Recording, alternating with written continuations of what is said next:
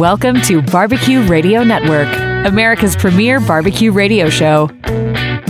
Join your hosts, David Caius and Andy Groneman, as they sink their teeth into the finest grilling, smoking, and barbecue from coast to coast with the industry's leading pitmasters. Stay tuned for great tips, techniques, and products that will enhance your backyard experience by being a part of the BBQ Radio Network. Thank you for tuning in and welcome to BBQ Radio Network, where we up your barbecue game with tips and tricks from legends and leaders in the barbecue world. I'm your host, Andy Groneman, along with executive producer T-Bone and my co-host who has won the American Royal World Championship of Barbecue. He's at his Barbecue on Inc. magazine's barbecue bucket list and is at least in the top 3 faces for radio in this studio, Todd Johns. Oh, yeah, man. I am the face of radio. I'm here for the tips and the tricks, by the way. I came for both. Wow. Well, we are excited this week to have a new guest on. And when we talk about guests from the barbecue world, we're stretching to the other side of the world today. We are going to be talking with pitmaster Adam Roberts. He is an author, a championship pitmaster. He produces content, including an award-winning documentary series, Beyond the Flame. He hails out of Port Macquarie, New South Wales in Australia. Check out his website at www.pitmasteradamroberts.com. And in our fourth segment, we are going to talk to Todd about rotisserie cooking. What are we going to, there's all kinds of stuff we could go with there. Oh man, you got to pull the spit out every now and then. And you got to spin it to win it, baby. So that's exactly right. Well, it has been a crazy, last week, and I know we were both in completely different parts of the globe as well. Yeah. I was in, of all places, San Diego at Camp Pendleton, and I got to cook with Robert Irvine's team down there. Dude, so jelly. So jelly. It's, you know what? It's really awesome. The Robert Irvine Foundation does all kinds of different things for the military community, whether it is what we were doing, which is an event that was really about bringing all of the 5th Marines back together. So, you know, they call those Reuniting the Brave, but they do those type of events. They do all kinds of fundraising. They do grants for injured veterans and active service members, and got to cook for 750 of the 5th Marines. Phenomenal event, fun time. So if you get a chance, go check out the Robert Irvine Foundation. It's robertirvinefoundation.org. Click the old donate button. Check out what they're doing. You'll probably see some pictures of that event that we just did. And you are, though, in a little bit cooler weather. Well, you know, I started out in Mexico, so took a little vacation and headed down to the Baja Peninsula and spent a week there just kicking back and chilling. And then I went to Fargo, North Dakota, where they had the worst blizzard of the year. 20 inches in an afternoon, right? Yeah. It started out like, we're probably going to get like 8 to 12 inches. No, probably like 12 to 6. Then it was like, we're going to get 24 inches of snow. And so we get up there and then we couldn't fly out. So that was a barbecue event. And there was about 20 of us pitmasters from all over the country, flew into Fargo, North Dakota, and that's where Shields Sporting Goods is at. And they have Shields University, where they come together and bring sales associates from all of their different locations. And they paired them up with us, and we were their coach, and they competed against each other with each one of us pitmasters. And you were doing that in the snow. Oh, yeah. Yeah. I think I saw one of the pictures where I think Smitty and somebody were on a golf cart, and there's like blizzard snow coming down, and somebody was, I think it was probably Ferg, was in front of you guys taking a picture through the snowstorm. So Smitty's from Phoenix, right? He's from Phoenix, Arizona. Like, he shows up with a ball cap and a hoodie. Well, yeah, he's usually in flip-flops too. Right. So I was like, this is not going to work. No, it was really cool because they just ate it up. I mean, like figuratively and literally. The sales associates were just, you know, so clamoring for knowledge, and we're so excited. And then we left and gave them instructions on how to do a rib cook and a pork cook. So they did a little contest within themselves after we left too. But yeah, it was in the snow. It was in a blizzard. and I almost set a pit boss on fire. So nice. Yeah, well, going from Mexico to that, and I was just sunny San Diego, so it wasn't super warm, but it was great. Well, we're ready for our Ask Andy segment, which is brought to you this month by Plowboys Barbecue Hothead Barbecue Sauce, which, of course, you can get at All Things Barbecue. So just head to atbbq.com. And don't forget, you can get yourself a Barbecue Radio Network t-shirt if we use your question in the Ask Andy segment. And right now, we are even giving away what, T-Bone? We have autographed Barbecue Bibles by Stephen Reichlin. That's the 25th year. Is it autographed? Anniversary. Autograph. By Andy? No. Andy? Okay, good. Well, it's like Stephen missed his call and he should have been a doctor. I've seen his signature. That's right. Well, give us a question, T-Bone. What do you have for us? What's the best way to crisp chicken skin on an offset cooker? I usually cook 1 hour at 225 to 150-ish internal, and then 325 for 15 to 20 minutes. Works on a pellet grill, but I'm finding the skin a bit tough on the 750-gallon Yoder. I'm going to try pricking the skin to let fat out. I haven't tried baking powder or scraping the skin, the latter being way too much work for a larger production run. All right, so let's think about this for a second. And who asked that question, by the way? It was me. It was me. No. Yeah, because Todd's telegraphing. He has no idea. Okay, that's Ben Pierce from Warrensburg, Missouri. All right, Ben. Well, let me. You're wanting to do this in an offset. So, and you mentioned it's a Yoder. So a Yoder is a bottom up cook. The heat comes in the bottom, it hits a diffuser plate, and as the holes in that diffuser plate get bigger, the heat moves across and comes up, so you get a kind of a nice even cook. If I am cooking on a pit like that, you're going to want to either A, turn your chicken so that it is facing that and getting that radiant heat where it can crisp up, or you've got your firebox right there. I would put the chicken right in the firebox, and you're going to have to watch it a little bit closer, but you'll get a really nice crispy skin by doing that. And I don't know on your prep side if you are doing anything ahead. I know you said that you weren't scraping the skins. I don't think you need to do that. But if you could leave your chicken open in the fridge the night before and let it kind of air dry, let that skin get really nice and dry in the fridge, that will pay you dividends when you're trying to get that crispy skin when you cook for your events. Now, your other option, if you don't want rubbery skin, is to go completely the opposite direction. And instead of going for just a crispy skin, go for a soft bite-through skin.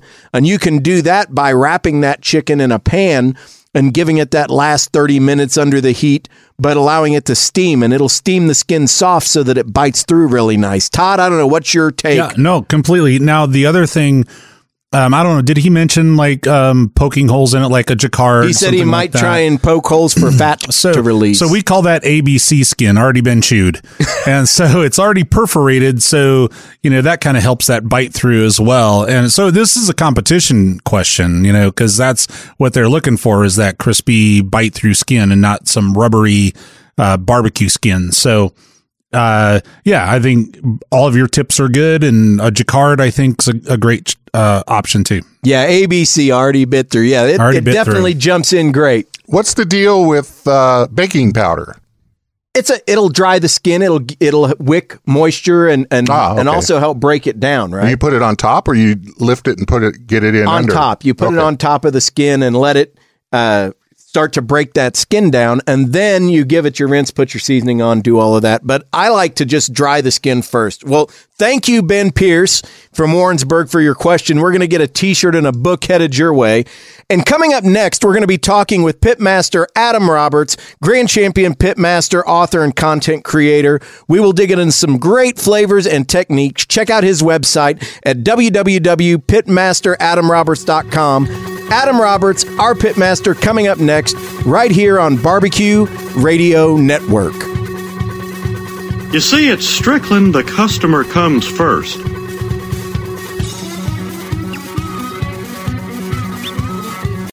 We build a grill, Holstein manufacturing. you have a better recipe for when you grill. Better ingredients, better cuts of meat, and because you're using a grill from Holstein Manufacturing, well, a better grill. You take grilling seriously, and at Holstein Manufacturing, we make a serious grill. Find your new grill now at HolsteinMFG.com. We build a grill, Holstein Manufacturing. Holstein Manufacturing, we build the grill.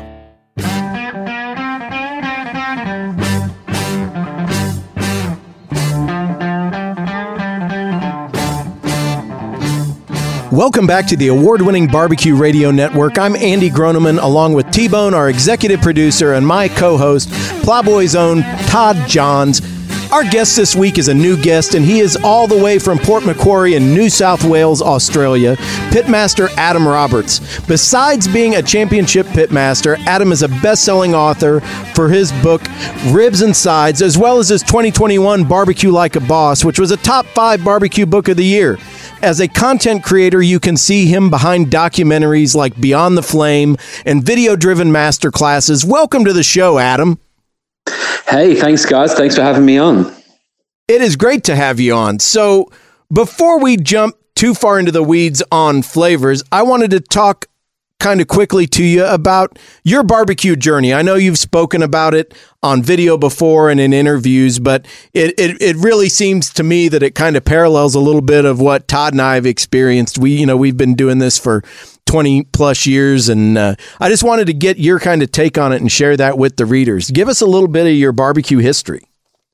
Yeah, so my barbecue history started back in 2012, so a bit over 10 years ago. I'd been cooking, I guess, in kitchens, catering, worked in a chicken shop for many years before, but I got my first food truck off the back of a trip to the US. So I was really inspired by the New York style street food.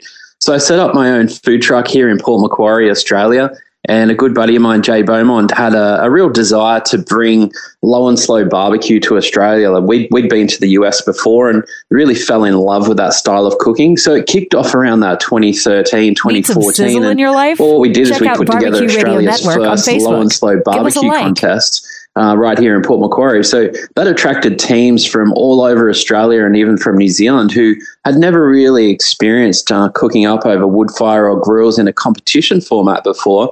But we drew inspiration from you guys over in the States and really focused on trying to bring our own flavor and style to that style of cooking as well. So, that was about 10 years ago. And since then, we've had so many different festivals, food trucks, restaurants pop up using the low and slow method. So it's been a 10-year journey to this point, but it's been an amazing ride, that's for sure. Yeah, I imagine all of the people you've met along the way and the just the experiences have created kind of a whole subgenre of their own for you. Yeah, that's right. So in recent years, we've seen so many of our competitors come through the ranks, win the trophies, start their own restaurant or food truck, get their own rubs together, build their own sauce profiles, and do really well with those, but sell them to a broader audience. So the scene over here in Australia has just grown exponentially over the last 10 years, and it really comes back to that first barbecue contest in Port Macquarie, which at the time, it was the biggest barbecue festival outside of the US. We had 20 teams compete. The year after was 44. Then we got nearly 100 teams in its third year, which really put us on the map as far as competition barbecue right here in Australia. Yeah, and I remember the first ones of those and the stories coming out of there about how much fun everybody was having. Because I remember the first time I was over, and it wasn't really a contest format like what you guys were doing, but there was the Redhead Barbecue Festival in St. Kilda. And Jess Pryles and I think Chris Urban Griller were the judges, and it was a very small contest, but it was kind of the first foray into that we'd seen floating around out there. And I think, like you said, you guys put together the Australasian Barbecue Alliance, and it just kind of blossomed and took off from there. Pretty amazing to see what happened with any of that. Yeah, it sounds like, you were the match that lit the fire. So that's really awesome. How I'm curious to know, how much of a learning curve was it from, the experience you had cooking before, kind of shifting to a low and slow American style barbecue? Yeah, look, I've got one story that the wife just still lays into me on. She's still never forget the time that I blew up our oven in the kitchen. I was trying to cook 4 whole pork butts in the kitchen stove in the oven, and she said, "You've got to find a better way." And I said, "Oh, look, I think I've got something. It's going to cost me a few dollars, but I need to buy a smoker, and I'll get out of your kitchen. I'll get out in the yard and I'll cook up these pork butts," because I was selling pulled pork sliders out of my food truck, and it was a little ahead of its time here in Australia. There wasn't too many people that knew what that was. They sort of thought I was doing something quite weird to the pigs, but at the end of the day, the inside kitchen experience could only get you so far. But taking it outside into the barbecue, it's just a totally different experience. As you guys know, you get the bark, you get the smoke, you get the flavor, and just that tenderness that you can't get in any other way. Probably something, that they hadn't experienced like that before, and I bet they came clamoring for it once they kind of figured it out, huh? Yeah, absolutely. It was probably one of the most popular food trucks for quite a while. I did festivals, events, and that's kind of how we got into the barbecue festivals, because I'd been to a lot of festivals, and my buddy Jade done a lot of promotions for people running their own festivals. So we just combined experience and brought in Jess as well, because as you highlighted, Andy, the early days, there was very few people who knew what was going on with Low and Slow here in Australia. So we just pulled anyone with any knowledge at all, and those guys really set up the whole scene as well. So, big tribute to you guys for coming out and help supporting. Oh yeah, it was an amazing experience, and since then you've gone on and you've got video driven master classes now. You've got some really great content out there, and one of the things that I thought was interesting in your Get Real series, you did some kangaroo steaks and really went kind of out into the country, if you will, and talk a little bit about some of those local flavors and how those are now melding and becoming kind of a fusion play with, Low and Slow barbecue and grilling in general. Yeah, I've always said barbecue's been around for thousands of years and it's constantly evolving. And what we see here is we have our Indigenous Aboriginal people here in Australia who've been cooking over fire for many years and using a lot of the ingredients that you'll find in the Aussie outback or the Aussie bush, and putting those flavors onto the meat. Now, kangaroo, yeah, sure, it's part of our coat of arms, it's part of our culture, but we also eat kangaroo as well. So for us, it's bringing the flavors from the bush and from the land and applying it to a native animal as well. So it's as primitive as it can get. And I really just enjoyed spending the whole day with an Aboriginal chef who's a little ahead of his time as well, just trying to bring those bush ingredients into a mainstream audience. And just spending the day with him, just cooking up. We captured it on video, but some of those flavors are just so pronounced that it's just a totally different barbecue experience. And what kind of, from the perspective of those flavors and the woods that you use and all of that, what's some of the big differences? In 30 seconds, give me the top 3 differences. Yeah, look, I think straight up the flavor of the meat is so unique. It's gamey, but it's a little like venison mixed with a bit of lamb and a bit of beef. So the flavor of the meat itself is really quite unique. And then you bring in the pepperberry, the salt bush, and a range of different flavors that you find here, which are really, really punchy. And so combining all those flavors together, but then the cook process, you've got to make sure you nail that process. And doing that reverse sear method is certainly one of the better ways of doing that. Oh, yeah, absolutely. Reverse sear is. So, of course, we are talking with Adam Roberts. Check out his website, which is www.pitmasteradamroberts.com. And when we come back with Adam, we are going to talk about the best way to use a Texas crutch, but we're going to twist that and put that on lamb shoulder. Check out Adam's website at pitmasteradamroberts.com. Talking to Adam Roberts more next, right here on BBQ Radio Network.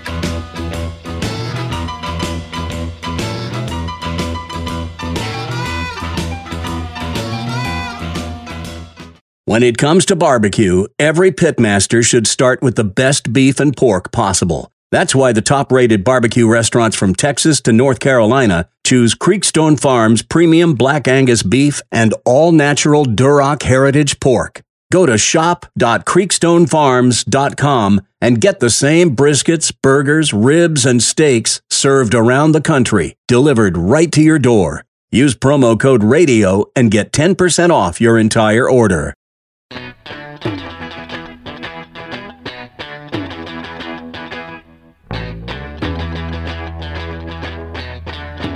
Welcome back to Barbecue Radio Network with my co-host, Pitmaster Extraordinaire Todd Johns, and our executive producer, T-Bone. I'm Andy Groneman, and we are back talking with Adam Roberts. He's a Pitmaster, author, and a barbecue ambassador. He represents brands like Kingsford and Firehawk Grills. He co-founded the Australasian Barbecue Alliance in 2014 and the New Zealand Barbecue Alliance in 2017.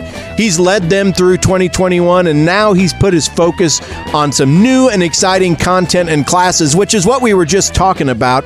And I kind of want to jump right back in there. Like with that kangaroo, when we were headed to break, we were talking about reverse searing. Let's kind of pick it up right there, Adam. Yeah, so the kangaroo, it's quite a lean meat, and the best muscles to use for cook-ups, particularly on the grill, will be your loin muscles or your backstrap. And right at the top of the tail, you've got some really nice sort of unhindered muscles there that you can just get a beautiful slice out of. So one of the other things to really keep note of, it's a bit like venison. There is a bit of blood in the meat itself. So what you want to do is just pat that dry, then apply a light coating of oil, and then just get into your seasoning from there. But the biggest thing here is you just want to cook it real gentle or real hot and fast. Because it is so lean, you've only got a couple of options there. There's not a lot of fatty tissue in there that's going to get in the way. So you want to treat it real gentle. So for me, I think reverse searing is probably the best way to go. So I'm just going to put it on a low heat in the smoker and then bring it up to about rare or even blue. And then I might apply another light coat of seasoning, and then I'm going to flash it off over a flame that really, really gives it a good sear just to seal that in. But the big thing with kangaroo, you want to make sure you drain some of that liquid out at the end as well to really bring that flavor back to the meat rather than tasting blood or anything else. So for me, I'm going to rest it for a little while and make sure you drain most of that liquid, and then you're just going to get the most beautiful flavor and bite that you can get with a piece of kangaroo. So you're gonna drain right at that point that right before you're gonna flash and get that final sear. I'll probably flash straight after the smoking, and then just let it rest off at the end. And it's perfectly eaten at sort of room temp. Just let it come down a little bit and relax and drain off a lot of that liquid, and then you're good to slice. And then that texture really is almost filet-like. It is exactly like filet. It's just so soft, so tender. There's absolutely no sort of toughness to it whatsoever, and the bite is really clean and soft. What's your preparation like? Are you opposed to like brining it or marinating? Maybe some of that brine would push some of the blood out as well, or is that going to really overpower it? Or do you just stick with dry seasoning? Yeah, look, for me, the kangaroo flavor of the meat itself is really quite pronounced. So you're not going to need a lot of extra help when it comes to flavors, marinades or injections or anything like that. So for me, it's just real natural because it's got so much natural flavor.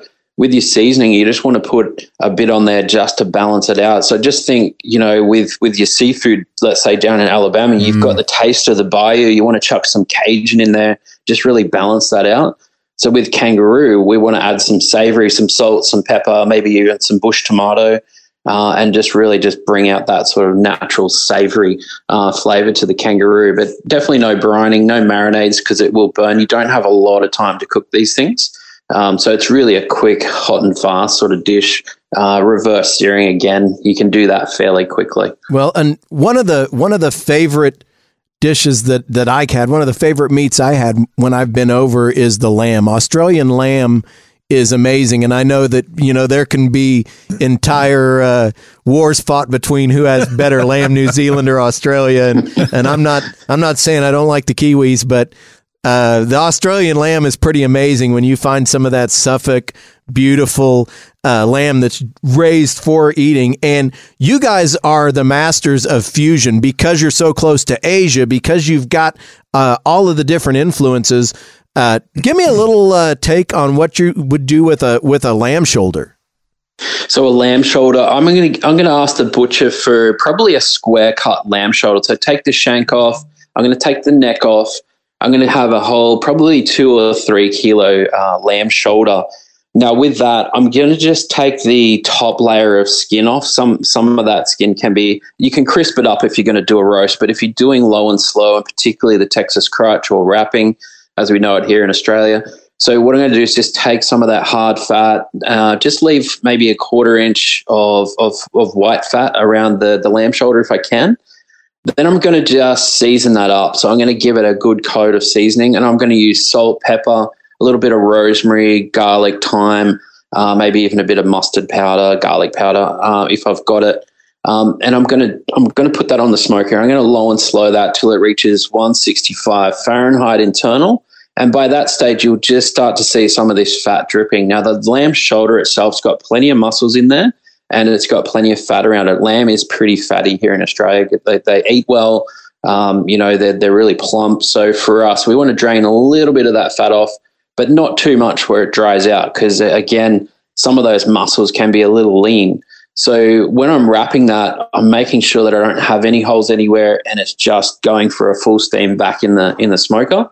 But then I'll pull that off about 210 Fahrenheit. You open the foil and it just falls apart. So there's a couple of bone structures in the top of the shoulder there. So you just pull the meat away and you've got beautiful, savory pulled lamb ready to eat. Are you going to put any braising liquid in the wrap, or just let the natural juices come out? I really try and keep it simple, and this is something I teach people in classes. The less processes, the better. If you're doing it the right way, so you've got the right smoker, you got the right cut, you got the right seasoning, you got the right process, you don't need to add too many more elements in there. So for me, it's using the natural liquids and the fats of the cut of meat to really influence the flavor, and really just creating your bark around that. What I may do if I'm going to serve it a little later is add a little bit of mint sauce mixed with barbecue sauce, just to give it an extra sort of savory, minty flavor, and that'll keep it moist as well for a longer period of time. And that's the only time I'll add liquid, is right at the end, just to complement and glaze. And I call it a barbecue wash, which basically just you mix into the pulled meat, ready to serve. And what's your normal timeline, like total cook time on that? Because obviously here we do a lot of pork shoulder, and that can be an 8 to 10 hour cook. But what's that lamb shoulder usually take? Yeah, because it's quite small, you got a few bones in there. That'll heat the center up a little bit quicker. So 2 to 3 kilo lamb shoulder, I'm aiming somewhere around the 5 to 7 hour window, depending on how hot the smoker is. With lamb, I like to crank it up to about 300 Fahrenheit, just get it going, render some of that fat before wrapping. So in that case, I'm probably looking at about 5 hours total for 3 to 5 kilo shoulder, 2 to 3 kilos. What kind of wood? What kind of wood are you using to smoke with? So in Australia, we have a natural hardwood called ironbark, and that's readily available. So like all hardwoods, I try and teach people just to use the woods that are available closest to you. So for Australians, ironbark. There's also one called red gum. And if you're in the tropics up in North Queensland, a black wattle has a bit of a floral flavour to it as well. But they're all hardwoods that you can find up and along the coast here in Australia. Yeah, ironbark was typically what we went with, and it has a great flavor. I would say it falls a little bit heavier than hickory. So if you burn a nice small hot fire, you get a really clean, rich smoke flavor out of it. It's not quite as heavy as, say, a mesquite, but it's definitely, I would say, north of hickory. I don't know what your take is, Adam, but yeah, definitely. And I think the longer you season it, the cleaner it becomes. So for me, I'm seasoning or letting the wood dry out under cover for 6 to 12 months. Oh, wow. And I just keep recycling. I get a load and I push it off to the right, and then I'll take the ones from the left and I'll just keep shifting it over. So over a period of time, I'm just moving through the wood stacks. But 6 to 12 months, you'll get a really hot and a really clean burn where the smoke won't be very pronounced at all, but you'll get a beautiful color and a beautiful bark on there. Yep.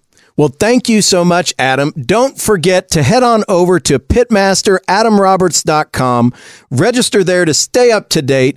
Go to Facebook and check out the series Beyond the Flame, as well as his masterclass, which you can get to from www.pitmasteradamroberts.com. Thanks again, Adam. And coming up, we're going to be talking with Todd, and we're going to talk a little bit about rotisserie cooking. And we're going to do that next, right here on Barbecue Radio Network.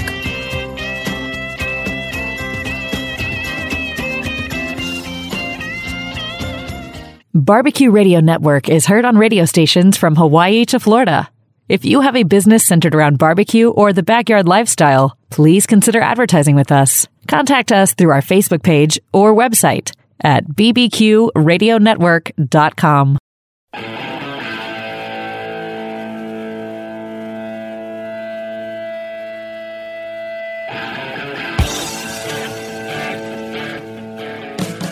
Welcome back to Todd and Andy here on Barbecue Radio Network. You know, man, I just love talking with Adam because I remember back in those early days that he was talking about over there, and I was lucky enough to go over and do some of that initial training. And think about, you know, how long we've had competition barbecue and all of that here, Todd, and just in general, they're so early in the process. Right. For him to, you know, they were the match that lit the fire.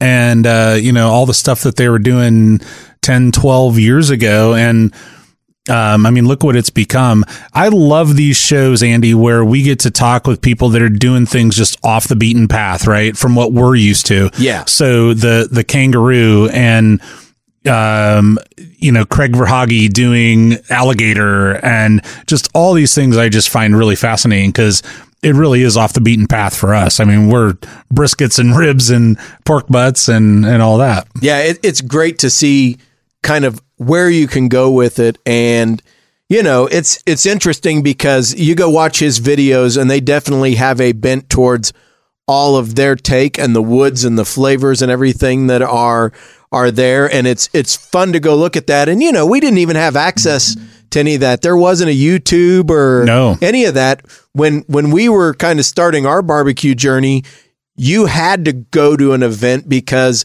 there wasn't a resource.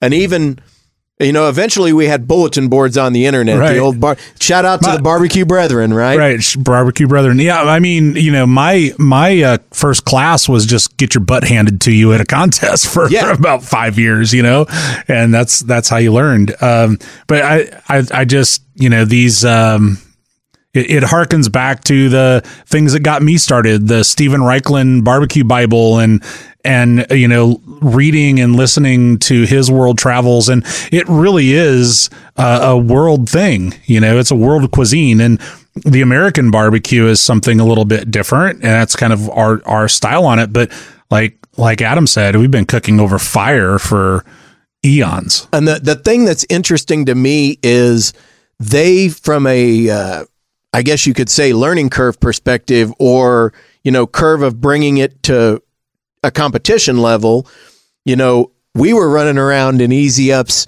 and cooking out of the back of our trucks and doing all of that for ages and ages and ages.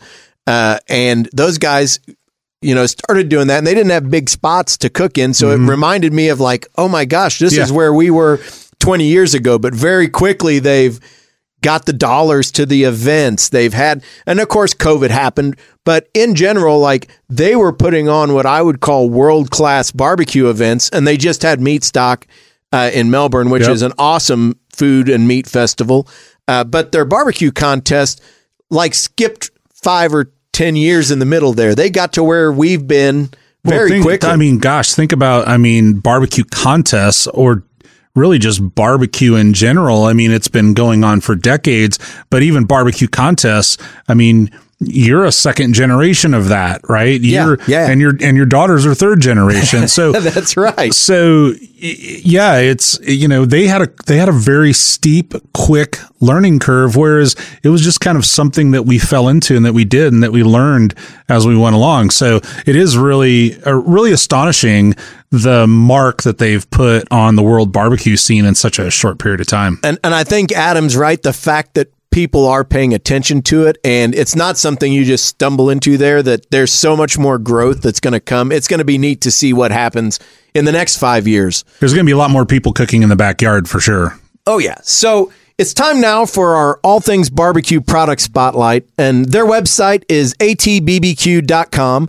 All Things Barbecue has all the tools and accessories you need to take your barbecue to the next level, and you will have your neighbors jumping the fence to get a taste. So get fired up and get the supplies to do it all at All Things Barbecue over at atbbq.com. Now, Todd, what do you have to share with us for a product? All right, Andy, get your checkbook out. This one's going to be a little more on the steeper side, but we're both fans of pellet grills. 100%. The Yoder 480 or the 640. I have a 640. Do you have a 640? I have a 640. All right, you probably have like 480, even ones that, I haven't even named yet, like a 527. So they have come out with a pizza oven, and me and pizza, like it's maybe my first love. So they have this appliance that you put into your pellet grill, and you get like this wood hearth kind of dome pizza oven. So it's the wood-fired oven, a Yoder Smokers wood-fired oven. It's $499, but that is a lot cheaper than going and buying a standalone, and it's just an add-on. And I know we're going to be talking about rotisserie cooking here in a minute, but since you brought up that oven, probably my favorite thing that I've cooked in it so far is a chicken. A spatchcocked chicken. I thought you were going to say steak. No, I haven't.